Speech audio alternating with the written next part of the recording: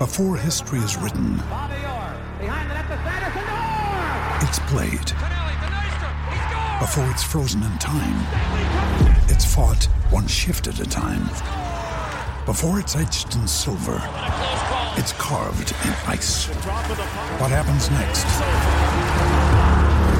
will last forever. The Stanley Cup Final on ABC and ESPN Plus begins Saturday. G'day, Mike Hussey here, but you can call me Mr. Supercoach. KFC Supercoach BBL is back and there's 25 grand up for grabs. So what are you waiting for? Play today at supercoach.com.au. T's and C's apply. New South Wales authorisation number TP/01005. Welcome back to Time On here on SEN. You can join me across the hour. In fact, you can join me across the night. 1300 736 736 on the phone or on the temper text as well. 0433 98 11 16. Still plenty more to come in the show, but great to welcome in our special guest tonight. Mitch Marsh, unfortunately, his IPL campaign was over. It was a very, very short one and a very brief one, but he's back in Australia and he joins us tonight here on SEN. Mitch, thanks for your time. No worries, mate. Thanks for having me. First and foremost, can we just clarify something? And I'm no doctor here, by the way. What's the story with your medical scans? There's been some varied reports today about them not coming back or a report only and not the scans. What's going on? Yeah, it's a little bit weird. I obviously had an MRI scan when I was in the UAE. It was pretty much about an hour after the incident, so I don't think they were overly clear. And to my knowledge, I don't actually think the pictures got sent back to Cricket Australia. So our medical team hasn't had a really good chance to look at those and sort of make it. We'll make a decision on what is actually wrong with me. So I'll probably look to get another scan back here just to make sure we know exactly what we're dealing with, and then get on with my rehab. Have you got any sort of idea of what it might be at the moment? What's been the early prognosis? Yeah, it's pretty much just an ankle strain, and my symptoms probably point towards a syndesmosis injury, like a low-grade syndesmosis injury. So certainly a bit of a weird one for cricket. You don't see it too often, but hopefully it's a pretty quick recovery, and unfortunate for me. Well, speaking of syndesmosis, because it's become the buzz injury in footy in 2020, I suppose the only positive, as much as you'd love to be in the IPL right now, is that you'll be back for footy finals. Yeah, that's probably the one positive. So the North Melbourne boys certainly won't be there, unfortunately. But maybe I'll get to watch. I've certainly got this weekend in quarantine to watch a bit of footy, so that'll keep me occupied. When you injured your ankle, you came out to bat in that game for the Sunrisers, despite the fact you were injured. How hard was that to do? I mean, you'll obviously play it down, but given that everything we hear about a syndesmosis type injury and how painful it can be, how much of a struggle was that? I was pretty sore. Obviously, it was a little bit, at the time, you don't really know what you've done. All I knew that was putting a bit of weight through my ankle was extremely painful. So at the time, but it's always a little bit embarrassing. Those things get played up a little bit. I mean, if we needed 100 to win, I probably wouldn't have gone out, but we were reasonably close and only a couple of hits away from sort of winning that game. So thought I'd get out there and have a crack, but it wasn't meant to be. And it's always played up a bit. It wasn't that bad, but I was a little bit sore. Always modest. How was the IPL and the environment this year? It's different, no doubt. I know you're only there for a short period of time, but how did you find it? It was actually really good. The hub life, it's certainly different, and there's obviously a lot of protocols that you got to follow. But I think once you get used to that, and if you have an open mind to it and stay positive, then it's quite easy to follow. We had the Sunrisers Hyderabad got a really good group of people, good coaching staff, and good blokes in the overseas especially. So I was really looking forward to my time there, and it's a shame it got cut short.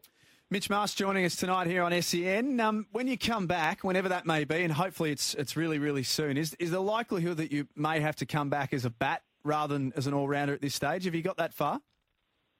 I haven't got that far yet, but I imagine that basically every injury that I've ever had, I've always been able to play as a bat from before I bowl. So I imagine that'll be the case. I won't be rushing back. I'll make sure I'm 100% fit. I think over my career, there's certainly been times where I've come back pretty early in the rush of play. But, I'm going to make sure I get this right, and hopefully I can get over to Adelaide at some point for the maybe one or two Shield games, which would be great. One I wanted to ask you about, I during the COVID and the lockdown period, our first one here in Melbourne, I became obsessed with the documentary The Test. Now, I don't know if you've watched it, or I don't know if the boys have watched it as a group, but that Ashes series, for the role that you played and just being around that group, what was that like? Look, the whole series was probably the best tour I've ever been on.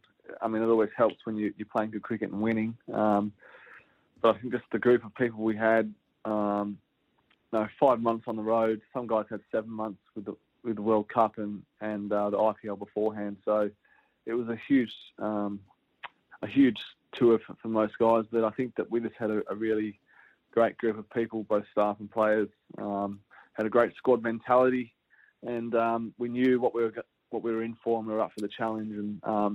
And the cricket that was played that series was just remarkable. One of the best Test matches ever at Headingley, and that unfortunately we were on the wrong side of. But it was just a great tour, and I loved to be a part of it. I sort of knew for the first 3 Test matches that I wasn't going to play, so I just wanted to have a positive influence on the group as much as possible, and be there for the lads whenever I was needed. So it was a great tour to be a part of, and a real shame we couldn't get over the line in that last Test match, but it was still fun. The word you used there, squad mentality, that's an interesting one, because quite often in cricket tours for forever, basically, it's normally been about the 11 or 12, and then the rest of the lads that are on the tour are mainly there just in case. But and even in the documentary as well, that didn't seem to be that way. It was a case of everyone be ready at any stage.